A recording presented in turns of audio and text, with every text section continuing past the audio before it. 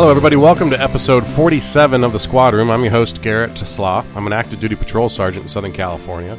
I have an in-studio guest today, but before we get to him, I want to remind you that if you want to support the show, you want to open your mind a little bit, go to audibletrial.com for your free Audible subscription for 30 days. Audible is all, of course, the audiobooks, and there's a lot of them out there. audibletrial.com/The Squad Room for a free 30-day sign-up, a free ebook, and you help support the show. For episode notes, you can go to thesquadroom.net and check us out there and learn more about what we're doing here in our big old mission. My guest on episode 47 is a return guest, the only guest who seems to have bad luck when he comes by the show because something's always happening, it seems, when he's around. Aaron Barruga, welcome back. Thanks for having me, Garrett. Aaron, of course, Guerrilla Approach. Trying to turn down the audio. It's really loud. Guerrilla Approach Firearms Training. He's been on the show before, and we have a lot to catch up on. I joke because the last time you were on, it was like my dishwasher broke or something like that, and was like causing a big old mess. And remember that? And I had some I had this repairman who was here, and he was a pain in the ass, and it took us like 2.5 hours to record that episode. Yeah, I was surprised you cut out the part where we actually brought him onto the episode and talked, and he had some really interesting, surprisingly interesting tactics. Yeah, he had a big EDC guy, had his everyday carry on him. Yeah. Real anxious to talk about it. Yeah, no, thanks for having me back on the repeat episode. Yeah, so last time we had a dishwasher repairman here that kept interrupting the episode. Today, my son's home sick, so he might make a surprise appearance on the show. I'm willing to bet he's not going to last very long staying quiet watching his movie. So he might make a surprise appearance. So, you're a military guy. You're used to having to adapt and overcome. So hopefully you can adapt to the 5-year-old with the snotty nose. That would probably put him online with a lot of the gorillas that I dealt with overseas. He still probably smells as equally bad. So give everybody a quick rundown, just a brief synopsis of your background and why you're on, why we have you on the show like this. Yeah, so for those of you that aren't familiar, my background is in Special Forces. I got to do some fun stuff overseas. In Iraq, Afghanistan, Pacific Theater of Operations, and now I'm back to being a regular civilian that still gets to do some fun stuff with law enforcement through my training company, Guerrilla Approach. If you're listening to this podcast, you're probably familiar with all the shenanigans of the tactical industry, and there's a lot of information out there. And I think one of the different perspectives I try to provide is actually basing a lot of this stuff on, real world experience. Not necessarily to say hey, I've got all this figured out, because there's a lot of stuff I, don't have figured out. But just kind of bringing in that perspective where we're recalibrating stuff back to hey, we can observe how this happens in the real world. Let's actually apply that to how we train. And that's been one of the big pushes I've been really focusing on with my company and my training. Yeah. So you've had a busy year. 2016 seems like it's been pretty productive for you. You've had a lot of opportunities come up, and since we've talked, you've really expanded, it seems, a lot of your law enforcement training and your interaction with law enforcement, right? Yeah, I've been very fortunate with just how receptive guys have been, and at the same time, just what I've been able to learn from them as well, because obviously, I don't come from a law enforcement background. The nexus that I do have with law enforcement is that I've also been shot at too, similar to some of the guys that I've trained with. Yeah. But I've been very, I'd say, privileged to work with some of the most forward-thinking officers in agencies across the country throughout this year. So, yeah, things have been going pretty well. So let's get into that a little bit, because I'm curious. So, training here in California, we sometimes have the benefit, it seems, of training and training standards that are much higher than other states. Talking to an officer in the Midwest who has to qualify with his firearm once a year, and most departments here, mine especially, we qualify quarterly, which still probably isn't enough, but you know what I mean. It's more, and we sometimes the post standards here in California are pretty strict. So I always wonder what there's a vast difference, it seems, in training and in tactics between West Coast, East Coast, North and South. But what are some of the things you've learned about the state of police training in 2016? Well, that's a big piece, well, maybe platform of authority to give me right now. All right. Well, like, I mean, you started the, there was a time where you hadn't trained law enforcement, right? I mean, you came out of the military and you had yet to train law enforcement, and I'm sure you had a perception or an idea at that time. And now here we are, 2 years into your company, 3 years, and you now have some sort of basis of belief. What is that? What has changed? Maybe that's a better question. Yeah. I think that you're right with saying that California does have some of the most, I think, forward-thinking law enforcement officers, and that's not just, a bias because, we're both here in California. But I think there's a lot to be said from an organizational standpoint. Obviously, you've got LA right down the road. They're influencing a lot, so they're big thought leaders with a lot of the stuff that takes place. And then you've got, I think a lot of the more local departments that catch a lot of the similar information from those guys versus if you go out to, like the Midwest or the East Coast, you could have departments that are pretty sparse throughout a state, and, the transfer of knowledge that's taking place between those guys, it might be very limited because of just what their more routine policing operations are. Mm-hmm. So, I think there's a lot that influences, where a department's at with its training culture. And one of the things I've noticed across the board is, yes, absolutely, you guys do not receive enough funding or time to go train. But, I mean, that's not really an argument that you can ever overcome. There's never going to be enough money. There's never going to be enough bullets. There's never going to be enough time to get you guys trained. So what are the approaches that we can have to where we can kind of maximize the limited resources that we do have? And what I've noticed across the board is that guys kind of recognize that, their department is never going to give them the right amount of training that they need to actually save their lives. And that's not trying to throw a department under the bus. It's not trying to throw the leadership. That's just what it is. That's just the status quo of how, resources get distributed, how manpower and, all that gets distributed. That's things could be done differently, obviously, some places, but, it's not.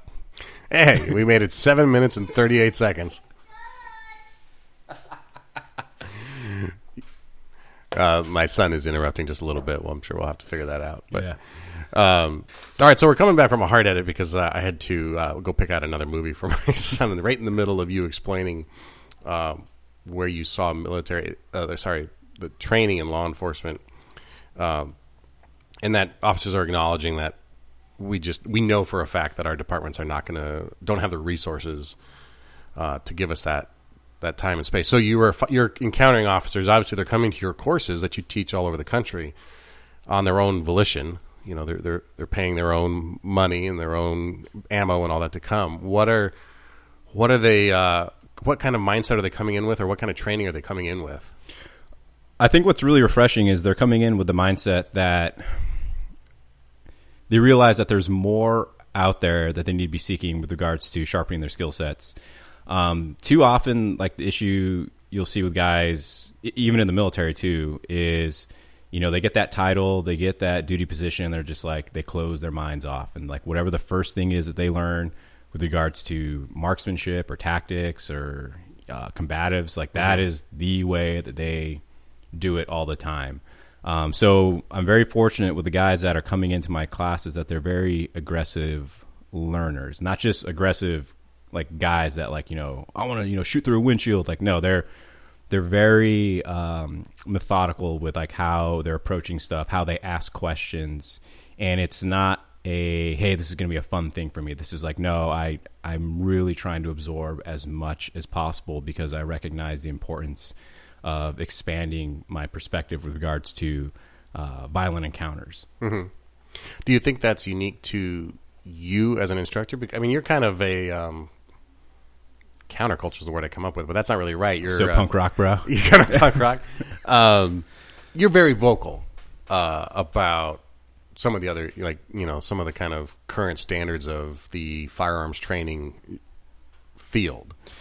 Yeah, in a constructive way, but I mean, you always make a very valid point. But are you seeing them come with? What kind of stuff are you seeing them come in with that may be a bad habit that they're able to overcome? Well, I mean, before even just discussing them coming in with a bad habit, I think that, what's getting them to come to the classes is, I've talked about this before about the influence of the internet and social media on the transfer of knowledge and the hierarchy of knowledge and just this hyper democracy that we experience because everyone has a voice now. And we still don't really know how that's affecting state training culture. So when I say state, I mean law enforcement, the military, because they always get propped up as the most legitimate organizations or the thought leaders on, tactical training. Obviously the commercial sector plays its role, just like it does in the industry, but the state is always going to be the most legitimate function. So what I'm noticing is that through this, hyper democracy of social media, guys are responding to what I'm saying because I'm actually taking a stance on something. I think that too often people just regurgitate arguments without actually understanding what they are. Mm-hmm. So if you look at the transfer of knowledge in a two-tiered approach, down at the base level, you have the new recruit, or you have the white belt or whatever, the college freshman who's trying to learn the different concepts. They're forming their own opinion, but they're not aware of all the arguments yet. What I see in shooting is guys will be in that lower tier, and there's nothing wrong with that. We all start off there in any discipline. Yeah. Is they'll mask or handicap their laziness. They'll mask it and they'll handicap their development by saying, well, that's just how I do it, bro. Or, hey, bro, shooter's preference.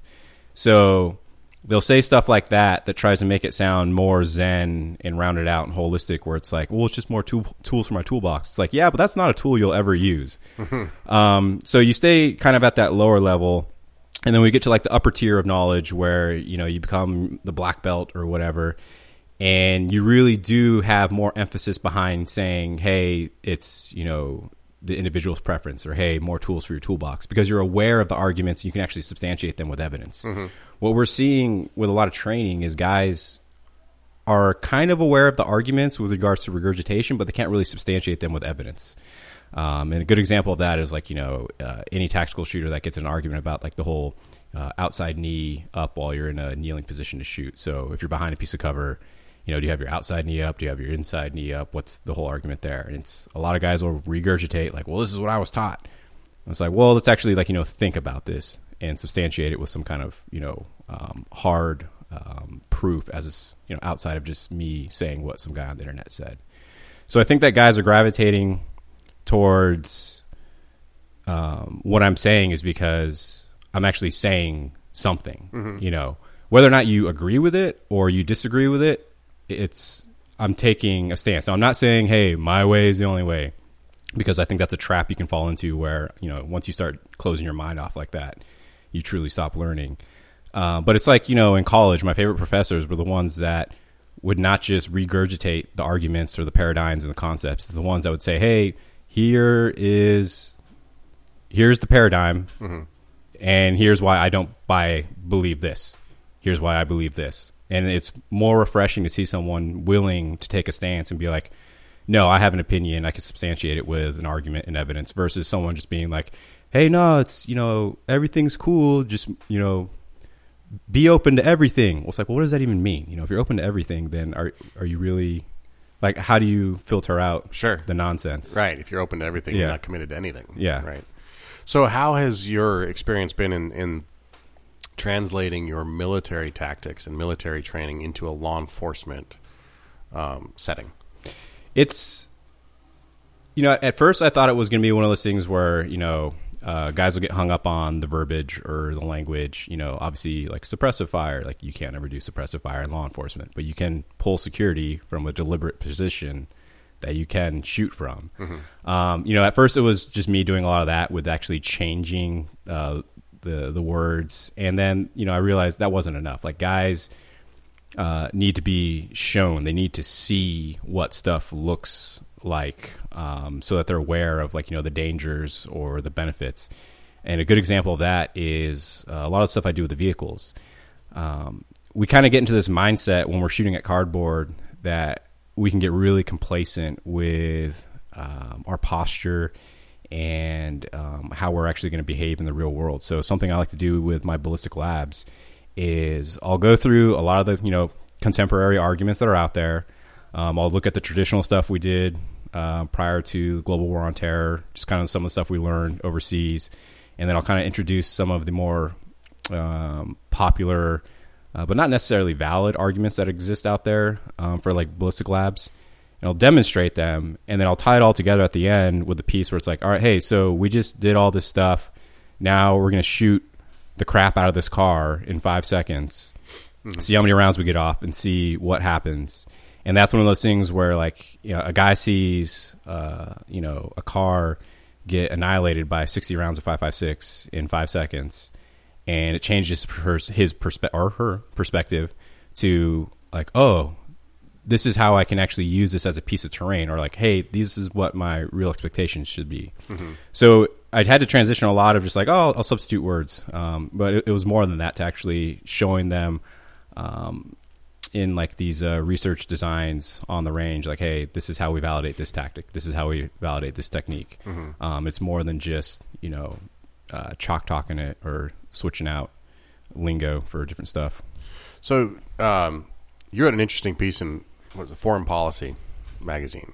You were a guest editorial on the militarization. I slipped in there somehow. I'm going to keep writing until they figure out. No, that's awesome. Until they realize I don't got that PhD, and then I'll pack my bags. And no, that's great. But so there was and I'll post the link to it so everybody can read it. But give everybody the quick synopsis of your argument in that piece that you wrote. Well, there's two. There's the one about law enforcement receiving military training, and there's a second one. Yeah, the follow-up one was, we're going to go down the political route. It's one I wrote after the election, just because of how people were kind of that 48 hours afterwards, where everyone was, regardless of which side of the fence you're on, everyone was kind of being ridiculous.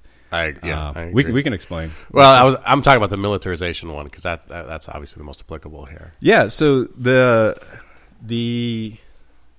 emphasis behind that article was that law enforcement faces a training paradox, that an active shooter event, a domestic terror event, those are the most dangerous situations that you can find yourself in, but it's also the least likely kind of crisis that you'll encounter on the streets, or even in your entire career. Or a department can go generations before they experience something like that. So what does that mean with how we structure training culture, what we expose officers to, and what we place an emphasis on? And the argument that I make is the most specialized units within law enforcement receive the best training. That's just an objective fact. Yep. They got the bigger budgets, they got the cooler Velcro, the cooler flashlights and Velcro. And they consolidate a lot of the more forward-thinking individuals in those in those units. So SWAT, SRT, or depending on how your department is organized, maybe some of the plainclothes guys that are going out and doing stuff. They receive the most training, but a lot of times they're the least likely individuals that are going to be the first responders. It's going to be the guys in patrol. So there's obviously a lot of issues with the bureaucracy of law enforcement training with regards to, when a guy gets introduced to a carbine, when a guy gets qualified to do this or that.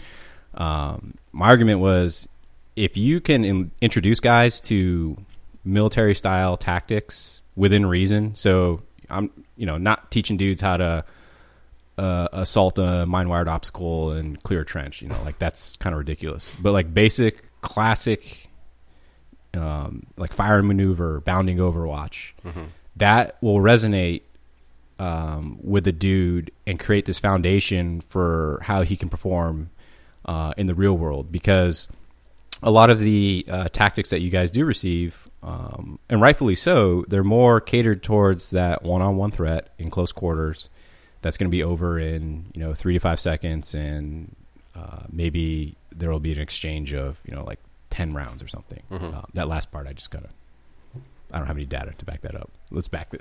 No, it's something like that. I mean, it's 3 to 5 seconds. Yeah. And it's something under 10 rounds. Yeah. Yeah, it's a very dangerous encounter, but it's very different than what you'll experience in a sustained fight. So, the North Hollywood shootout, 2 armed and armored suspects that ended up, wounding like 10 officers and 8 civilians, something like that.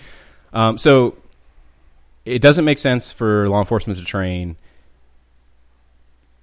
for infantry tactics every single time they got to train. That's, that doesn't make any sense. But if guys are introduced to it at a single point in their career, when you are responding to active shooter crisis, or whatever the new in vogue term is, because I know a lot of LE guys hate the term active shooter.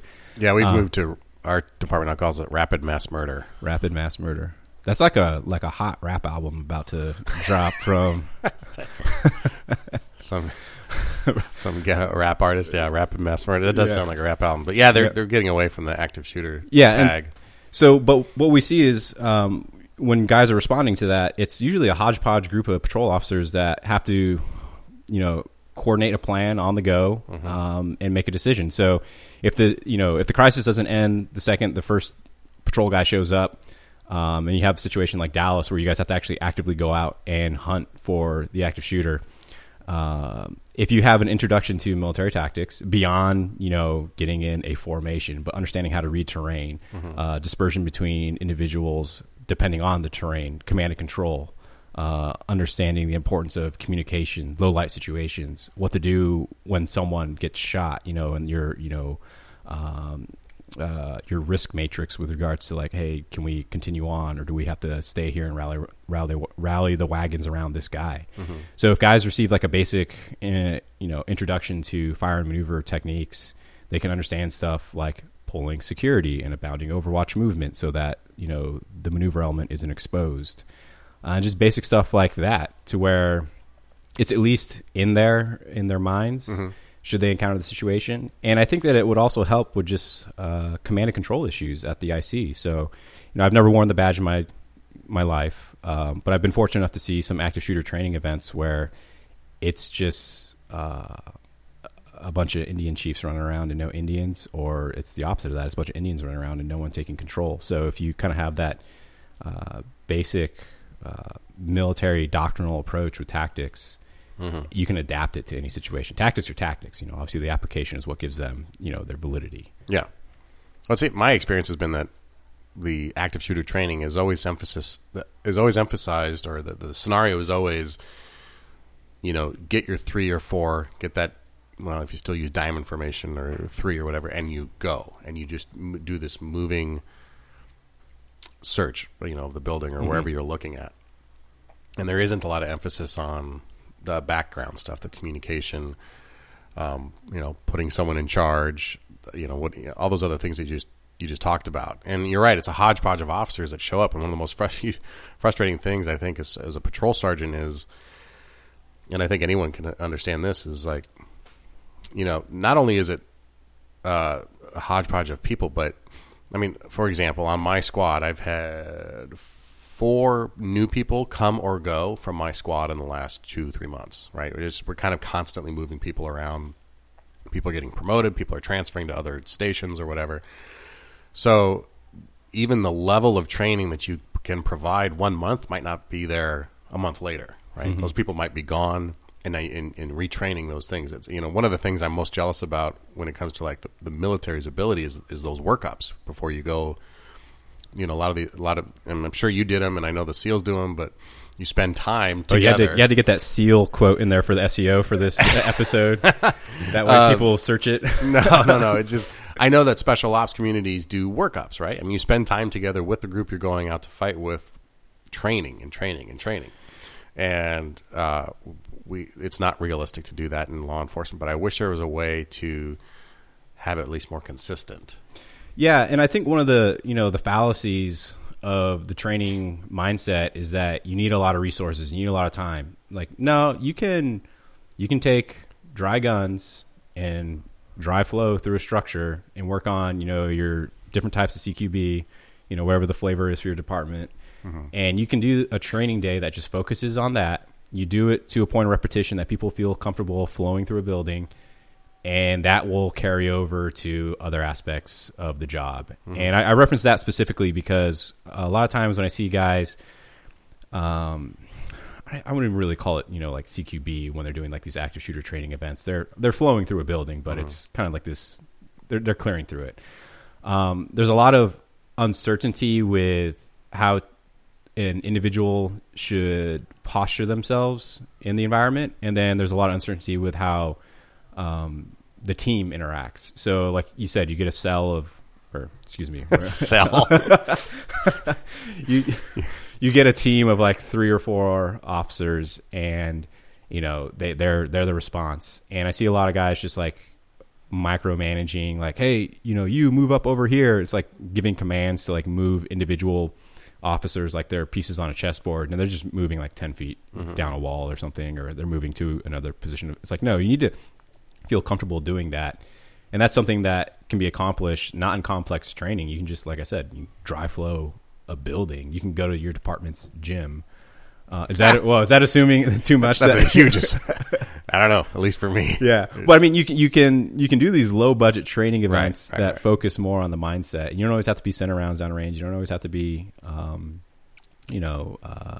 it's really more about the group and getting that group to be able to work together. Absolutely. And know what the guy on your left or right's going to do, or how you're all going to work in those situations. It's incumbent on us patrol supervisors to make sure that stuff happens in lieu of some sort of organized program within our department. Mm-hmm.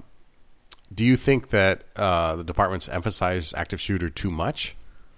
I mean, because that is, like you say, a very small portion of what we might ever accomplish or might ever encounter. I mean, versus statistically, and you brought it up, like the SWAT guys they are actually the least likely to get into a shooting, but when they do, that threat is obviously a little heightened. Mm-hmm. But most situations are either on a patrol basis or have resolved before the time SWAT ever gets there. And patrol are the ones who normally get in these shooting events. Do you think it's appropriate that we spend so much time focused on it and talking about it because it is such an outlier, or do we need to be focusing more on those, 10-second and under fights that occur? Well, I think it's less about structuring it for a specific event versus if you just understand tactics at a fundamental level, you can really apply them to any situation. Now, obviously, the tactics you employ as an individual versus the tactics you employ as a small team are different. Your posture when you're by yourself is going to be slightly different depending on the situation. But if you just have that basic foundation and understanding of what the environment is during a hostile encounter or a violent encounter, whether it's a shooting or dude's got a knife, whatever it is, you can properly pattern your mind for success. So it's less about like, hey, how do we plan for? I think the biggest thing with active shooter is getting the supervisors and the mid-level leadership to understand how to coordinate resources. The tactical officer, the individual officers on the ground, even if they're, flowing through a structure and they're not, they don't look like Delta Force going through, as long as they understand how to keep up the momentum, the initiative, and to, keep movement towards where the suspected shooter is at, they're going to be able to make it happen. Mm-hmm. What I see happening with a lot of these active shooter events is it's more about like getting the next line of leadership to understand how do we allocate resources, how do we integrate fire. That's a big one I've been seeing. Integrate like fire departments? Yeah, get them going from the war. Keep going. How to get them going from how to get fire going from the warm zone to the hot zone, and that's where I see a lot of breakdown with tactics. Is my son is Scooby Doo has ended. You can watch another one, Brady. I forget what I was talking about. Oh, how to integrate fire. All right, so hard break again. Sorry, everybody. This episode's going to be a little disjointed for some people. You're in the middle of talking about integrating fire from hot zone to warm zone. Yeah, so just kind of going back to what we were talking about with, do we place emphasis on a specific event, or, should we look at tactics in a broader aperture? Mm-hmm. And I think that we should do the the latter of the two and look at tactics in a broader aperture instead of, focusing on a specific event. Because if you focus in on a specific event, the moment that you're outside of those boundaries, you're kind of like, I don't know what to do. Versus if you have the mindset overall to engage in the environment and the situation, you'll be better set up for success. So what I've noticed with a lot of, active shooter incidences, or not incidences, training events, right. Is there's a lot more to be gained from the command and control aspect with getting whoever assumes the leadership position comfortable with delegating resources. There's a lot that can be done at the individual tactical level, obviously. But if you can't communicate where people and resources need to go, that could be more catastrophic than, an individual's, failure at, let me back up a little bit. Another hard-headed point. So what we notice is at these active shooter training events is there's a lot of times more to be learned for whoever the individual is that assumes that informal position of leadership and authority, getting them to understand how to properly delegate resources and personnel. We can see that there's a little bit more that can be learned from that maybe than what an individual is doing with hey, I shot my gun, or hey, I shot this sim gun at the shooter. Mm-hmm. Okay, well, let's look at what was happening with the unit overall, because any hesitation by the leadership could be catastrophic for the victims that are there. And one of the things I noticed was how teams are trying to integrate fire, for teams that haven't already integrated fire into their response. So this idea that we want firefighters to go from the warm zone to the hot zone, how do we make that happen? And if there was a basic understanding of how to apply tactics, pulling security, understanding fire and movement, reading the terrain, observations, fields of fire. I'm going to Army. I'm defaulting to Army terms right now. Might as well just finish them all out. Avenues of approach, sectors of fire. No, but just understanding how to read the terrain, it would mitigate a lot of these in the weeds discussions that take place. So integrating fire should not be that big of an issue. You provide a security element that moves with them into the hot zone. You have an individual pull security, or maybe two individuals, whatever. They do their work on the victims, and then you're good. There's a lot of different SOPs that you can develop on that. Mm-hmm. But what happens is, because guys have very weak tactical backgrounds, no fault of their own, they're coming from different job sets or skill sets, guys will argue about nuance that doesn't really need to be argued about. So where's the best place to put the person in security for fire? It's if you have a moving element, if you can try to maintain 360, you're good. It's should he be in the front or the back? It's where is the most likely place to experience contact? In the front. Okay, so probably should have him in the front. So it's kind of getting into the weeds with a lot of this stuff where mm-hmm. if you can make guys feel more comfortable with just reading the situation, they'll be better off. Right. Okay. So, militarization of police was a big topic over the last year. It still is. And that was part of your article, was that we don't need a militarized police force. And I don't disagree with that, but to me, it sounds like we have the opportunity to take a lot of positives of the military and apply them to law enforcement. So, if it's just semantics and we're just changing the names, don't we have a militarized police force in the best sense of the term if we are taking these things and learning from them? Or are you talking more about the equipment and that sort of stuff? I think it's more with the training. So if you have, I think that, like I said in my article is, America does not need a militarized police force. The way a soldier looks at the battlefield and the way a law enforcement officer should look at the city, that he's protecting should be very different, and what changes is obviously the legal constraint. So if a soldier is engaged in, combat operations overseas, there's a little bit more, I don't want to say leniency with regards to, employing force, but a soldier knows he's going to hit a target. He knows he's probably going to encounter enemy personnel. There might be non-combatants, so he can adjust his posture accordingly. That kind of shapes your mindset a little bit differently than what a law enforcement officer is, where, you're not dealing with enemy combatants or, civilians. Everyone's a civilian, then there's suspects and, there's bad guys out there. Mm-hmm. But you, I think, have to have more of a patience with understanding that not everybody is, a bad person, or not everyone is out there to get you. And I understand that is a big issue that law enforcement deals with regards to just like the cynicism towards the job, where after, a certain amount of years, you get exhausted with it. And I've, talked to several guys about that, about how they maintain that resiliency with, not just getting a chip on their shoulder. And I imagine it's very difficult for you guys to be able to not develop that. But with regards to like, militarization of the police, I think that the training is where it would really benefit our officers, especially with just the type of engagements we're seeing them encounter on the streets.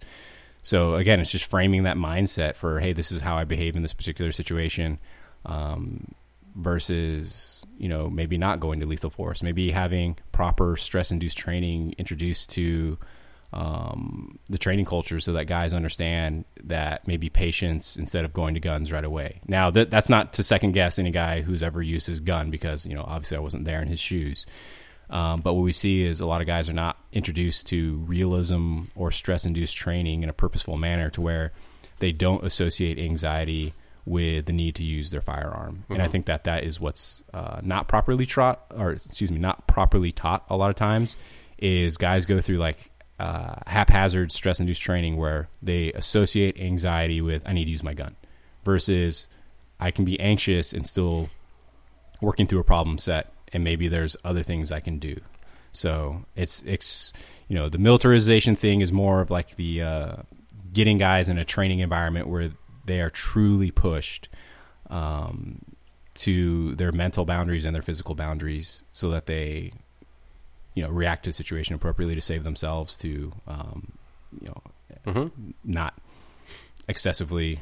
Right. Don't allow that cortisol dump to take over the brain. Tim Kennedy. I think I've heard that name before. Yeah.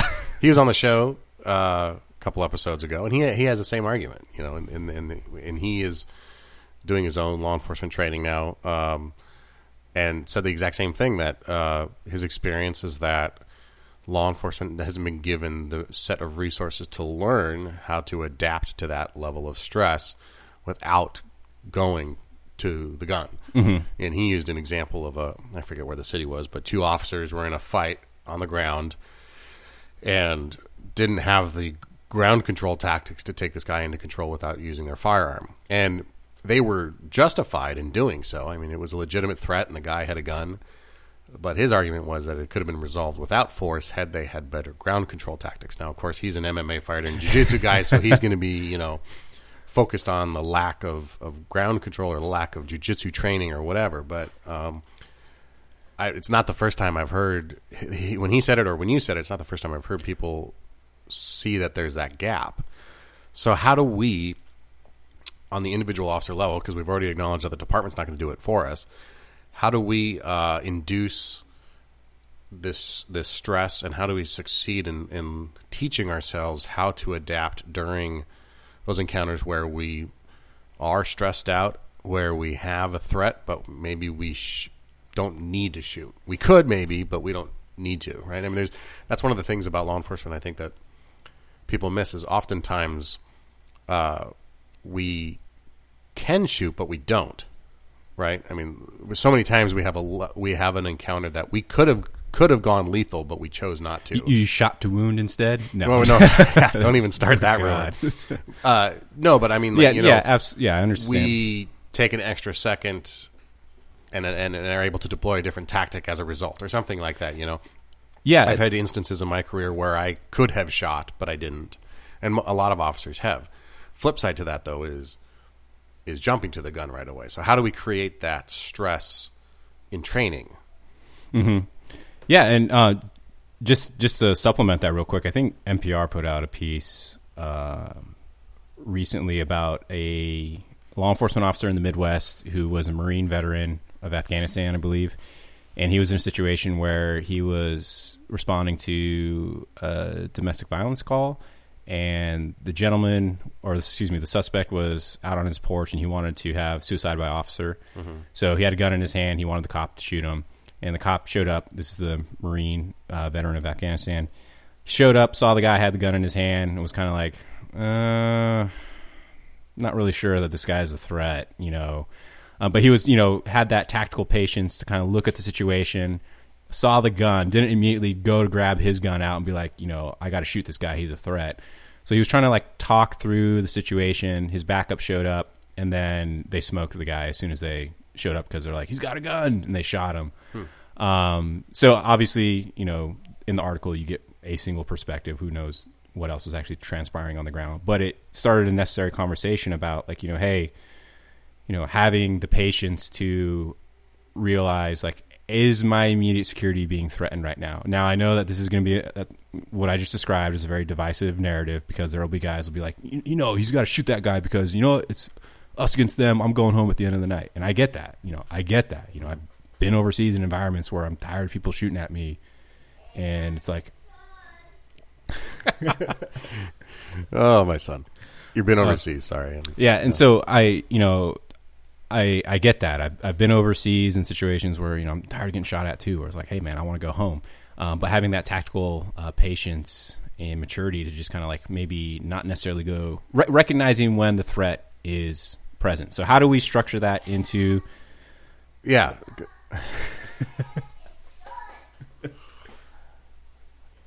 All right. Another hard edit as my very sick and very needy son.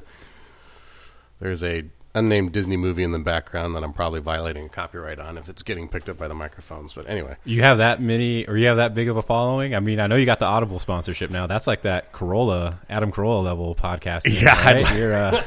I'd like to say it's at that you level. Stamps.com pretty soon? Or you obviously listen to whatever. What's the other one? 99 Designs. That's a big one. Everyone gets Squarespace. Marin's always talking about Squarespace. Hey gang, or that's terrible Marin impersonation. I love his show though. Yeah. All right, so way off topic. I've been shot at. You've been shot at, Garrett. That was the last thing I said. It's like, oh wow, I think that you guys talked about that in the last episode. Yeah, we did a little bit. Person's just hitting the skip button right now. They're like, oh. No, this is fascinating. I'm sure listening to me complain. So. You know what? Let's just make this podcast about families and like kids. Like, I got 2 puppies that like really. Yeah. Me. So, having. What are we talking about? Introducing stress into training. Yeah. How do we add that stress to our training if it's on the individual officer to do that? Mm-hmm. And no, because I got to tell you, it gets really tiresome shooting at cardboard, and that's not really something that induces a lot of stress. So how do we do that? I think that other than going to a guerrilla approach class and learning a lot, get that soft plug in there right now. I really think that purposeful stress-induced training is something that people could chase their entire career. Because, like, what does that look like? For something like combatives, it's easy. What am I doing that allows me to not get hit in the face, or what am I doing that is making me get hit in the face? So you can kind of structure your learning environment. Mm-hmm. For firearm stuff, we have sims. We can shoot at each other with sim guns, but as I'm sure you've probably experienced too, is improperly not conducted in the right manner. Sims training just turns into paintball, where you take unnecessary risks, and you start to mistake good luck with good tactics. So we kind of run into issues there. And I think that the way we get to proper stress-induced training, so that we can pattern a guy's mind for success, whether that's, hey, a drunk guy's running at me with a K-bar, or, 2 dudes with AKs are shooting at me, is we have to go through realism training and some kind of force-on-force training to where you get to validate that stuff. Now, I know I just said there's a lot of inherent difficulties with, structuring purposeful force on force training, but you absolutely need to do that so that, like you said, you don't get into this the paper target trap where I've been shooting at cardboard. All right, so what actually, it's stressful to like meet a qual or to do something in a certain margin of accuracy and time, but until there's a little bit more chaos involved. And one of the ways I've been looking at this is in a white paper I've been writing about how do we introduce stress-induced training. And one of the things I looked at was historically how the military has done it. Now, obviously I come from a military background, but the reason I do that is because, we mentioned this earlier, soldiers are specifically designed for the purpose of, killing on behalf of the state, regardless of any political, moral, societal, religious variables that might influence a person's identity.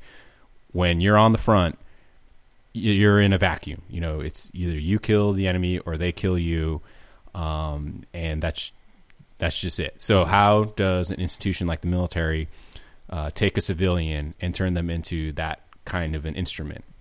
And what I was finding in my research was, have you heard the term before, range theatrics or theatrical training? No, but I don't think I have. But I can visualize exactly what you mean. So it's kind of like more of what we see recently with like social media, or something that looks very cool. Lots of smoke screens. Yeah. Style without substance, kind of a thing.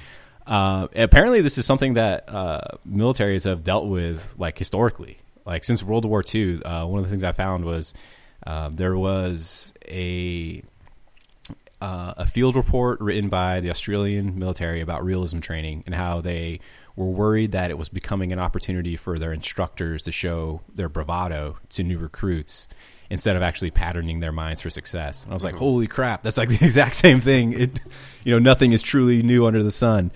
But what they discovered was, there's a lot of arguments behind, discipline. You need to be disciplined. We got to be able, be disciplined and exercise certain drills to rote so that you can perform them subconsciously. And I'm sure you've heard this argument before a lot about, you need to be able to perform tasks at a subconscious level.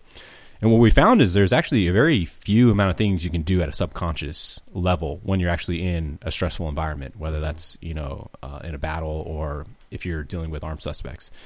So it's really more about patterning the individual's mind for success. So, what does that mean? Well, one, you have to actually increase their threshold for stress and what their perspective is there. So you have to overwhelm their stimulus. And a big part of that is replicating the sight, smell, and noise of battle, just guns going off around you. Not necessarily someone yelling at you. I truly don't believe that works. I think that, military and law enforcement, they kind of fall back on the whole yelling at someone in training to create stress because, it's a martial organization. And, obviously we associate that with, I'm creating stress. But I really feel that it only works in academies when you're trying to restructure someone's adherence to authority. But when you're in training, if you're like yelling at them, if they're responding to that, they probably they're beyond their capabilities with training. You need to put the training wheels back it down a few levels and make sure you're not overwhelming them. Because that's how we get to what we talked about earlier with that anxiety of, I'm anxious, I need to use my gun. It's like, whoa, that is not what we're trying to accomplish here. So it's how do we replicate all these different stimulus and then at the same time condition your mind to think. And what I found with a lot of the research was, it's very important to do scenario work so that individuals feel stress. So, like you talk about a marksmanship qual, that's very different than a scenario. So obviously there's stress in, like I said, trying to be accurate and fast.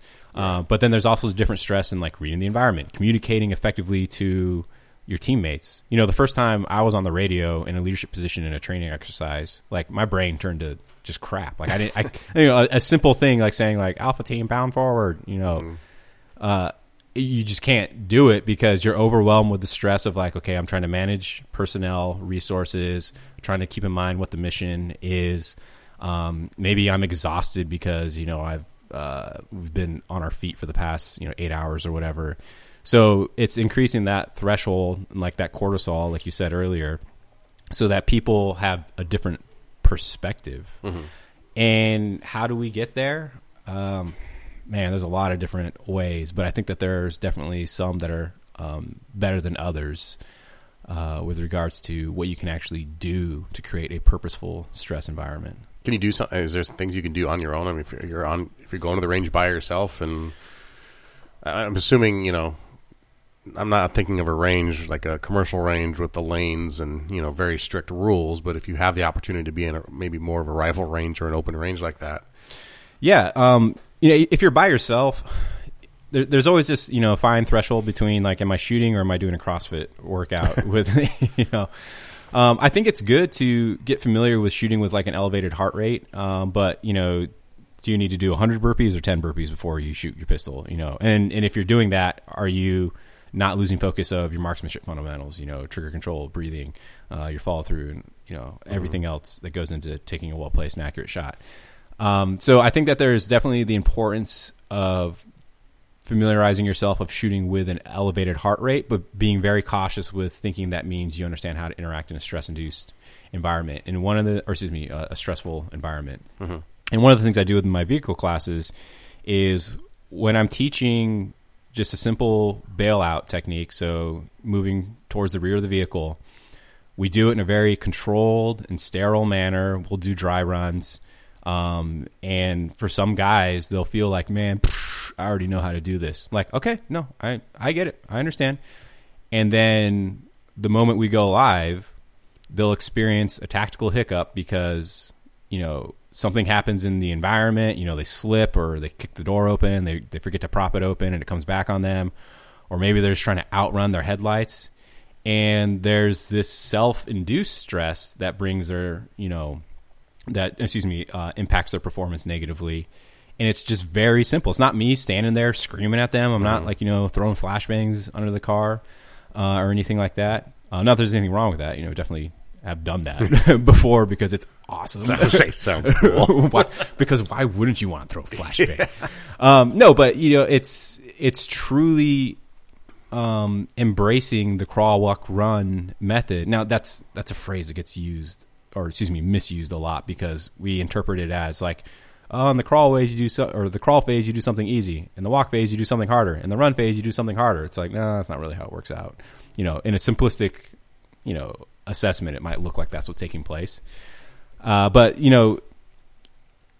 just recognizing that the reason why we do stuff to a level of perfection through repetition is because when it is in the real world and it kicks off, we need to fall back on those kind of rote skills that we've drilled in. Mm-hmm. So that being said, I did just say that, there's very few things that you can do at a subconscious level. Mm-hmm. So it's not expecting your body to like go into autopilot, but it's understanding that if you've drilled something to the point of a level of awareness where you're confident that, hey, this is the right thing to do right now. And even if it's not necessarily the best thing to do, you're still making a decision. It's something. Yeah, you're still doing something, and you can deal with the consequences once you get to your next piece of cover and concealment.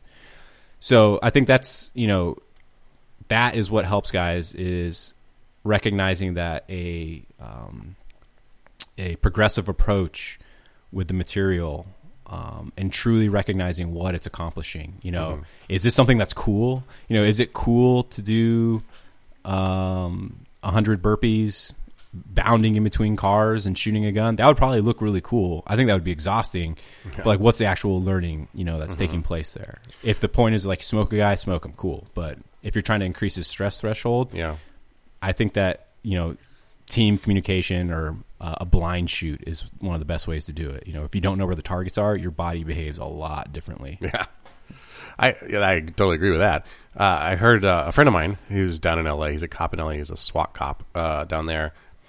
Totally squared away guy. I heard him say recently that one of the things he does is in the middle. This is more for his physical workouts, but I think it would apply to firearms training as well. Is in the middle of all this, he gives himself a mental project that he has to work on, and it's simple, but he'll like preset some math problems, and as he's mid workout, he will try and answer one of these, not terribly complicated, but some addition, subtraction, division problem that keeps his mind focused or engaged during the workout, so he doesn't check out. I think, or he'll start he'll do the alphabet backwards, or he'll pick a letter in the alphabet and work backwards from there to try, And I thought of that, and I thought that was kind of interesting because I could see how that would apply in a stressful situation where you need to be doing physical tasks, but like for like a supervisor or anyone who has to direct people in a tactical manner, keeps you your ability to engage your mind as well. I don't know, have you ever tried anything like that? I always thought that the addition and subtraction of weights on the bar was enough math for me. 225 plus 10, 245. Wait. No, I think there's some validity to trying to, have more frontal lobe processing taking place when you have an elevated heart rate. Mm-hmm. And I think that the way you describe the way he's doing it makes sense because he's not like, all right, I'm, writing a thesis out, right? Right. It's enough to transition his mind away from, hey, I'm just, lifting weights right now, to where I have to actually go into some kind of deep focus to where I'm trying to shift my mindset and then shift it back. I think that there's, probably absolutely some validity behind that. But yeah, it's interesting. I never heard of it, and then all of a sudden you mentioned it. I was like, oh, wow, okay. It's enough to keep you focused on the fact that you have to make decisions. I mean, a math problem is essentially a decision, or those kinds of things, and those things have to happen during an elevated heart rate when you're, on the job as well. Yeah, and I think there's, definitely some cognitive stamina behind that. You trademark that. That sounds 2017 impressive. Course catalog. Cognitive stamina, tactical marksmanship, vehicle class. So okay. So two big things it seems that came out of 2016 for you were, you've done a lot of vehicle, not interdiction. What's the word? Vehicle tactics courses. And you focused a lot on vehicles this year. What is the course, real quick? And then, why'd you pick that as something to emphasize so much? I picked that because it is topical. It is something that I think a lot of law enforcement officers are starting to focus their attention on because you guys are, around your cars a lot. And it's kind of goes back into what I was saying about it's more about having the broader understanding of tactics than trying to focus on a specific thing. Mm-hmm. There's a lot of ideas out there that, like, vehicle close quarter fighting or close quarter battle techniques, and it's like, nah, bro, a car is a piece of terrain. It's a car when it's moving, and it's a piece of terrain. Other than that, you obviously need to know how you're going to interact with that piece of terrain in the environment, how bullets are going to interact with it.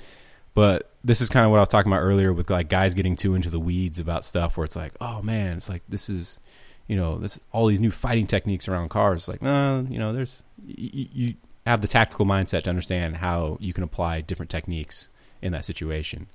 So that was my focus with the class. And it's, when it first started off, it was trying just to, give guys that extra edge of awareness of what it's like to be in a high threat environment, what it's like to be in a situation where you're going up against multiple armed and armored suspects, and how that should change your posture. Because, I think a majority of the officer-involved shootings that you do see around vehicles are what we talked about earlier with that, close quarter engagement. It's going to be over very quickly. You don't need a special vehicle program, vehicle tactics, to teach you how to do that. That's more of just, understanding close quarter engagements in and around terrain. It shouldn't matter if you're using a car as cover or a rock or a mailbox.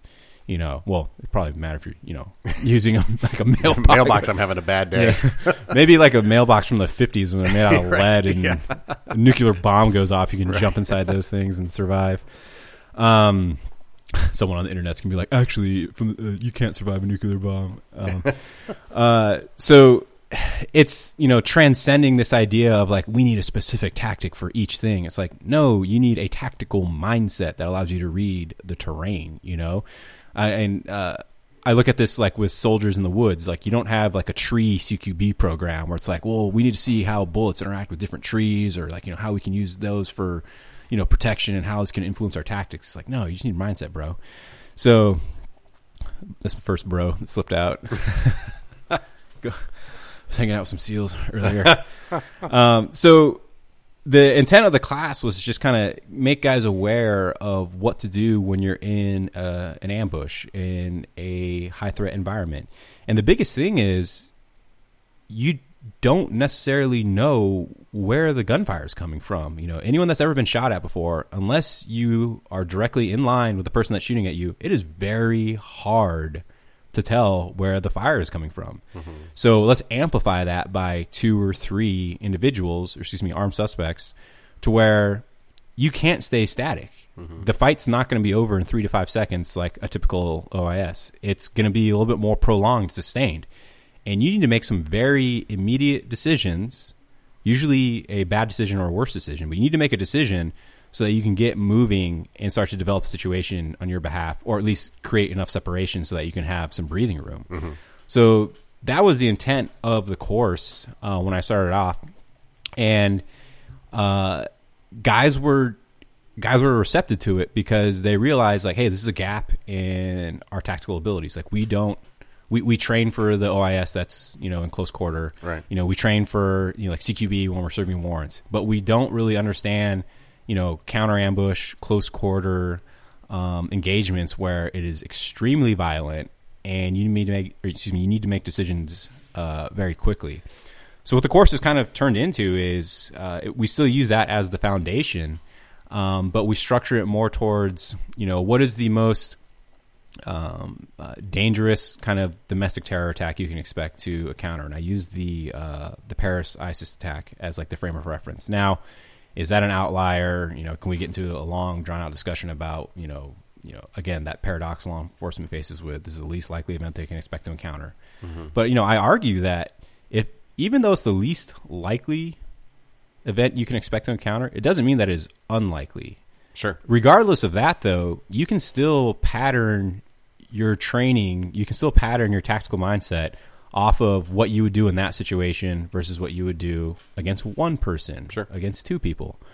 So that's what the course has turned more into. And, I've just been very fortunate to work with, again, some of the most, I think, forward-thinking cops in the country. And we've now adapted it to where there's different variations of the class. There's like the basic patrol version. There's the one for like narcs and guys doing like, low visibility stuff. Mm-hmm. And there's ones for like, the guys on the really special task force that are, rolling around doing. But is it too obvious? I'm trying to like dance around all the secret squirrel stuff. Yeah. Some pretty cool stuff. So yeah, no, it's been successful because the guys that are participating in it are they're aware. Mm-hmm. Mm-hmm. They want to improve their skill sets, and they recognize that maybe there's a certain way we can accomplish that. And you had the opportunity to shoot a full production video version of this course earlier this year, right? Yeah, I did. With Panteo Productions, I got to be the first brown guy on their roster of instructors. So I'm still not sure yet if this was an affirmative action thing or if they're just had to check that box on. They're like, crap, it's 2007 or 2016. We got a non-white guy. Yeah, we need a non-white guy. Get us a millennial. Well, either way, you got there. Yeah. Millennial. They need a millennial. A millennial that understands Instagram, and if he's not full white, we'll be better. So where was that shot? That was in their facility in South Carolina, and that was a unique experience because,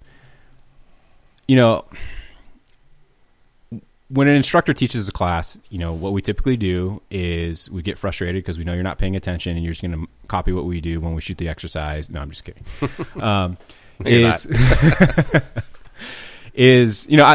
been a student, so I know all the tricks of like, well, I wouldn't say tricks, but I know that like, guys have very limited attention span when they're on their feet. So it's like, how do you create an engaging learning environment so that guys are paying attention, especially if they're out like in 30-degree weather. And it's just like, dude, yeah, dude, let me shoot through the windshield already, man. So I thought that was a unique experience because a lot of times as instructors, we'll explain something and then we'll watch students perform and then we'll just make corrections. So it's a very interactive learning environment where you can say something, and as long as the key concept is out there, you can just go make corrections down the line. Whereas when you're filming a feature like that, and you've got maybe 5 minutes to say everything you have to say about that certain subject, or maybe 10 minutes to say everything you have about that certain subject, I think it's a true test of whether or not you understand the concepts in the material. Because it's one thing to, regardless of what I'm talking about trigger control. If I'm, up in front of you and for 5 minutes I talk about trigger control on a pistol, and then I remember this one thing, and then I come back later and I introduce it and I say, oh yeah, hey guys, blah blah blah blah, and then like, oh yeah, I remember this other thing. I come back. I'm not saying that there's anything wrong with that, because your presentation has to be pretty dialed in. Yeah, but when you have to just in one take put it all out there, that's a I think that's a different level of depth of understanding with the material. And I mean, obviously I'm not saying this just jerk myself off, or do we just get the explicit tag for this? It's all right. So, pat myself on the back or anything, but it's hard. It's hard to, talking to a camera is difficult in itself anyways. Like, I'll talk to a room full of 400 people. I don't care. But the moment you talk to a lens that's like staring into your soul, your brain just turns to mush. And maybe actors do have a hard job, or no, they don't, or well, I don't know. I don't think so. So is that available now? Yeah, that's streaming through Panteo, or you can actually get the hard DVD through my website, which is GorillaApproach.com. There you go, and we'll put the address in the show notes as well. So what's 2017 have in store for you? You doing more traveling around the country doing this teaching?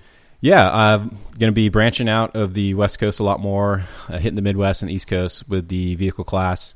One of the things I'm going to be focusing a lot more onto is, I don't want to say active shooter because guys are tired of that, but just how do we get patrol officers more comfortable with clearing a structure in that type of an event, to where, a lot of times the CQB that they've been taught or informally learn through, like, the SWAT guys, is a little bit different than what they're actually going to be using when they're trying to very quickly close the distance with and engage the threat. So I'm hesitant to call it like active shooter, like CQB or something, because that just sounds ridiculous.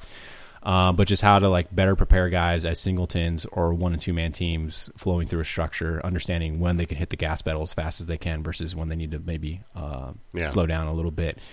And I think that that's something that is not addressed at large, because you guys typically either have like your slow and methodical or your hostage rescue, right? Maybe there's still some guys clinging to the dynamic entry stuff, but we've learned that those 3 different things work for 3 different skill sets with regards to serving warrants, hostage rescue, or just clearing through a structure, and how we want to change the mindset for, again, that guy at the patrol level, to make him feel comfortable basically running through the house with a pistol, or running through a university with a pistol, and not feeling like he's leaving himself exposed. So how do we dial in what the appropriate speed is?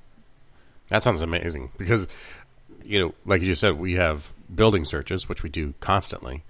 But going back again to that rotation of personnel and people, how you search a building with one person isn't necessarily how you search it with another person, even though it should be consistent, but it just isn't. You have a person with 20 years on and a rookie, those skill sets are going to be much sharper, and honestly, in the rookie, who's got it fresher in their mind and has not had this 20 years of, nothing's happened yet, right? So there's that disparity there. And those are usually typically slow and methodical, but they can also be very sloppy because of that. But then, moving through that spectrum from, we have all the time in the world, and it's just a basic alarm call, and we don't think anyone's in there, all the way up through any potential scenario that involves, like you just said, running through a campus or clearing a building as fast as possible. And that, I can tell you, my personal experience, that sort of practice is itself a stress-inducing, event. Clearing that quickly. I'm not a SWAT cop, so I don't do it all the time, right? And we don't use. We very often won't clear buildings with patrol rifles very consistently. So just even that muzzle discipline of up and down, or those sorts of things, are all factors that I would be very interested to learn. Well, that's. Not to do too far of a callback, but.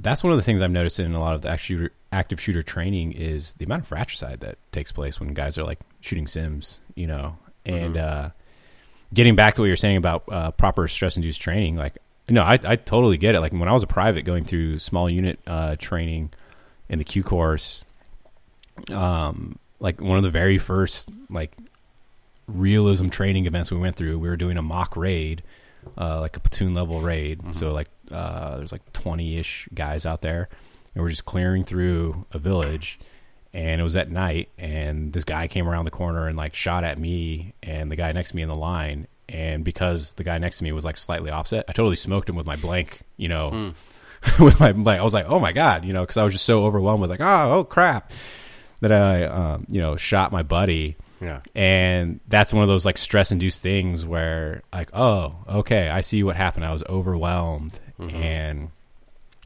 I feel like someone's gonna like edit this and be like, Aaron Barruga guerrilla approach shoots buddy in training event. No, but like if that's the importance of that stress-induced training, and like if you guys are not familiar with going through a house or a structure with patrol rifles. I see it when guys are doing the sim gun training. If they got the SB tactical vests on with the IR guns, like a lot of dudes like accidentally shoot. So how do we get them above, or to transcend that level of stress on their performance? It's a constant struggle. It'll be something we can talk about for years and years and years, because until we reach the point with that we're never going to reach, where our training time is the equivalent of our time out on patrol, I don't know if we're ever going to get there. We just don't. We're in a deficit. We're always going to be in a deficit. So it's on each of us to get as good as we can, learn from the people that we think make the most sense. And I think you make a very good point to believe what you want to believe, but have a justification behind it and understand the why. And that goes to anything, I think. But understand the why behind why you do something. And be open to learning new tactics, new, I don't want to say tricks, but new methods. I got 11 years in, and I'm working on a different draw now. All of a sudden, after 12 years, totally a learning curve problem for me, right? Like it's not something that you learn overnight or you learn within 1,000 rounds, but a different draw and tactical reload situation that people since my time have learned and are very fluid with. I like it better than the way I was taught, but it's a huge. Is it getting away from that streamline approach? Is it? What do you mean, a streamline? Well, I was in the academy and I was taught, right? I mean, you were kind of like a modified Weaver stance, and you would always keep your muzzle down range and pointed on target, and you were doing all of your reloads basically at stiff arm length, right? And everything's still pointed at the range, where now guys are bringing it in a little closer. And you can manipulate a little closer to your chest. You don't necessarily have to keep your sights on target. And I think there's a lot of justification for those minuscule motor patterns that you're able to do right in front of your face versus, all the way out here. Yeah, especially when it's nighttime too, and your spatial awareness just nighttime, like, all that stuff. So but it is something I just recently adopted, but it takes a lot of effort. It'd be much easier to be like, that's the way I learned it, so I'm just going to stick with that. Yeah, absolutely. No, and that's that whole thing where guys fall into the just the trap of the shooter's preference fallacy, if you will, where it's like, oh, that's just how I do it, bro. It's like, yeah, that's not enough to like substantiate, your argument or your opinion, but at the same time, like, it's exhausting to approach every new technique with an open mind, because there's a lot of stupid stuff out there, man. There's a lot of nonsense. Well, we know that you will be on the warpath against the stupid stuff for the foreseeable future. That's like your mission. Where can people find out more about you and about Guerrilla Approach? And if they want to take a class, where should they be going to look for that? So the course listing is on our website. It's Guerrilla Approach. Guerrilla spelled not like Harambe, but like a partisan warfighter.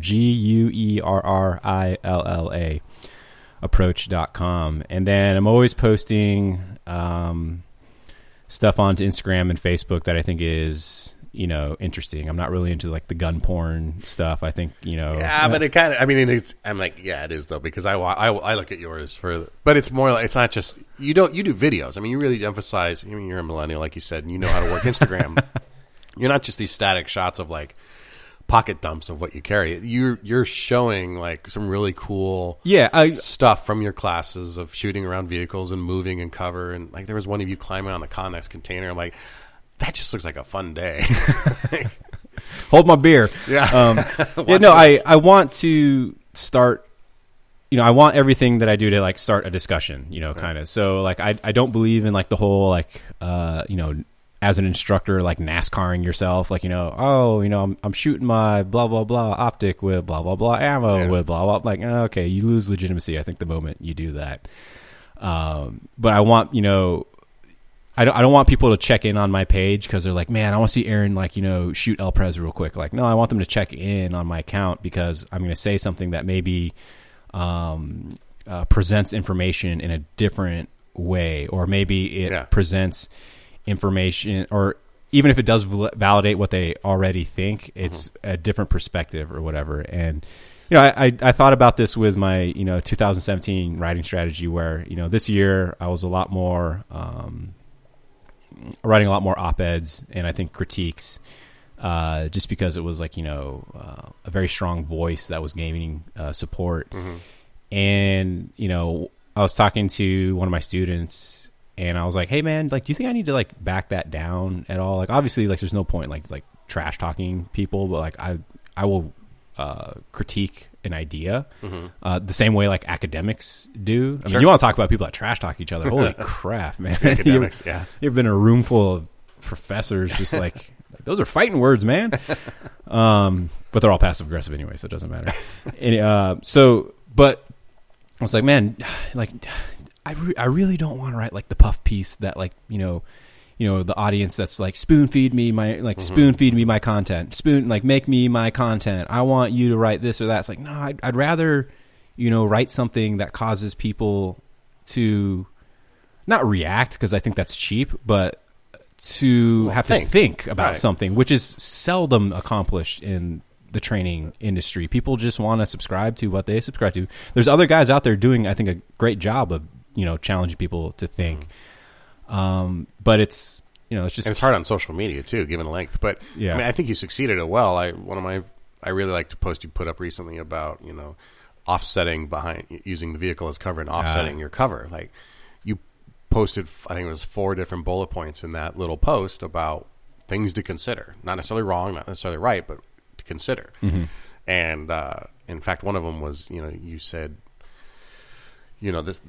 this tactic has to assume that your opponent is a bad shot. Yeah. And I was like, that's a very good point. And more we're seeing our opponents being actually quite good shots. Yeah. So I think you succeed in that, and that's why I enjoy it, in addition to the videos and that stuff. Yeah, I appreciate that, man. It's yeah. Well, good to have you back on, Aaron. Appreciate you being flexible with my my sick son, who is suffering a bit of a cold right now, and he's home, so we had to stop a couple times. Appreciate you being flexible with that, and I'll put every link you have in the show notes, and open invite to come back and talk more tactics and training. For a third time, I'll have you back on. You'll be like a co-host. Three-peat. You might be my first three-peater. Who knows? Yeah. We'll see. Thanks for coming by, man. I appreciate it, Garrett. Thank you.